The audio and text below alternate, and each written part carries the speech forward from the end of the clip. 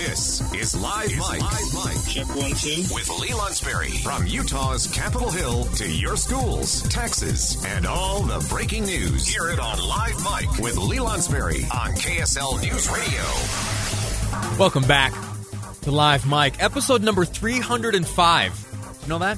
Of course you did. You're keeping track at home. You've got a little Sharpie marker right there next to the radio, and you make a little hash mark every day. You're up to 305 today. Not too bad at all. Thanks a lot.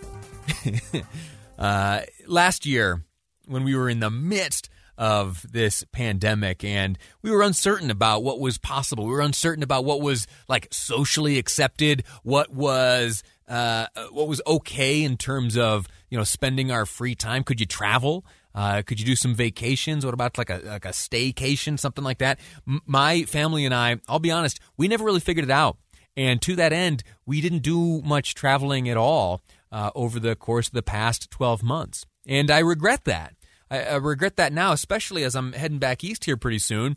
Missed out on some of the beauty that Utah has to offer. Well, that industry here in Utah, the tourism industry, very understandably, took a pretty massive blow last year. You think about tour guides, you think about hotels, you think about the restaurants that find their home near the entries to Utah's beautiful parks, national parks, and now there is an effort to remind folks of these beautiful, beautiful natural resources, these natural escapes, and opportunities for us here in Utah to take relatively short road trips to see some of the most beautiful scenery on the planet. Joining us now to walk through what is afoot is the Managing Director of the Utah Office of Tourism, Vicki Varela. Vicki, welcome to the program. How are you? I am great, Lee. It's so good to talk with you.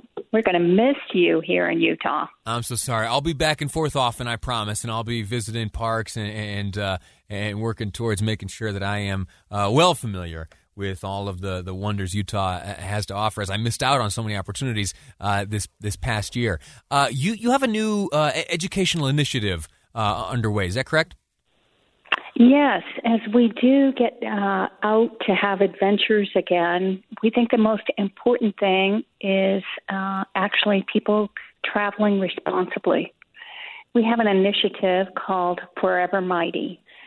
It's really an ethic about the way we want to experience our magical places in the state, because tourism is one of those industries that should go on forever and ever. It's a renewable resource. In order to maintain it as a strong industry, people have got to do it right. They've got to treat our precious places with respect. They need to, I love the way you framed it at the beginning of this discussion. These Main Street retailers in our small communities, these restaurants that are unique only to Utah, the way they survive is by having visitors come their way. And when they come into our communities, we want to make sure that they understand our Forever Mighty ethic about traveling responsibly and respectfully throughout our state.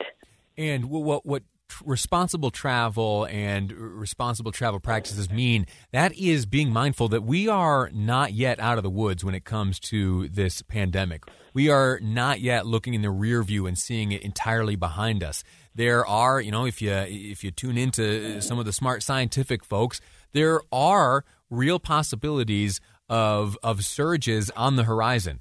Here in Utah, a great, wonderful milestone day in that all are eligible for the vaccine, 16 plus. But that does not mean that this virus is entirely behind us. We ought to, when moving around in these incredible, world-class wonders, keep in mind that the safety precautions are still necessary, or else you have the situation that developed last year, these vulnerable communities, vulnerable to disruption brought about by the scare of the pandemic, could sustain another blow. And would they be able to get back up again? We don't want to test that. Exactly. One of the key principles of Forever Mighty is leave no trace. And I think that's pretty obvious to everybody. That's not leaving trash, showing responsibility to stay on trails. It also means leave no trace of coronavirus. It is still there, and we have to show respect and responsibility in these final days of this pandemic. How did this effort come about, and where can folks find out more? We launched a Red Emerald strategic plan several years ago, and you can find it at travel.utah.gov. It's all about responsible visitation, about the fact that we measure the success of what we do, not by the quantity of visitors, but by the quality of the visit for the visitor and for the community. The Forever Mighty ethic is something you can find on our homepage, visitutah.com. Just go to the Forever Mighty section of it. And it will talk about everything from tread lightly with your OHV to getting off the beaten path, hiring a guide or outfitter,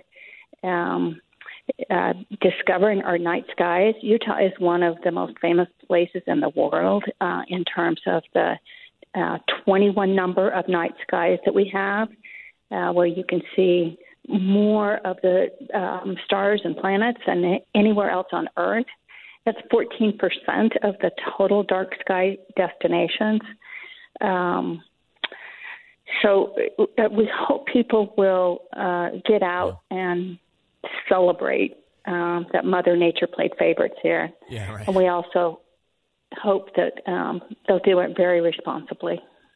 Before I let you go, again, we're speaking with Vicki Varela, Managing Director of the Utah Office of Tourism, about a new travel education initiative called Forever Mighty. Information on that available at visitutah.com. Vicki, before I let you go, share with us the top one or two behaviors that really we do need to correct. Something that comes up all over that is really an easy fix for folks who are out enjoying the outdoors here in the state of Utah. Trash and trails. Clean up your trash and stay on the trail. All right. Those two changes in behavior would achieve enormous results. All right. Pack it in, pack it out. Stay on the trail. Pretty easy. Vicki, thank you so much for your time. Best of luck with this, all right? Thank you, Lee. All righty. Great to talk to you. Likewise.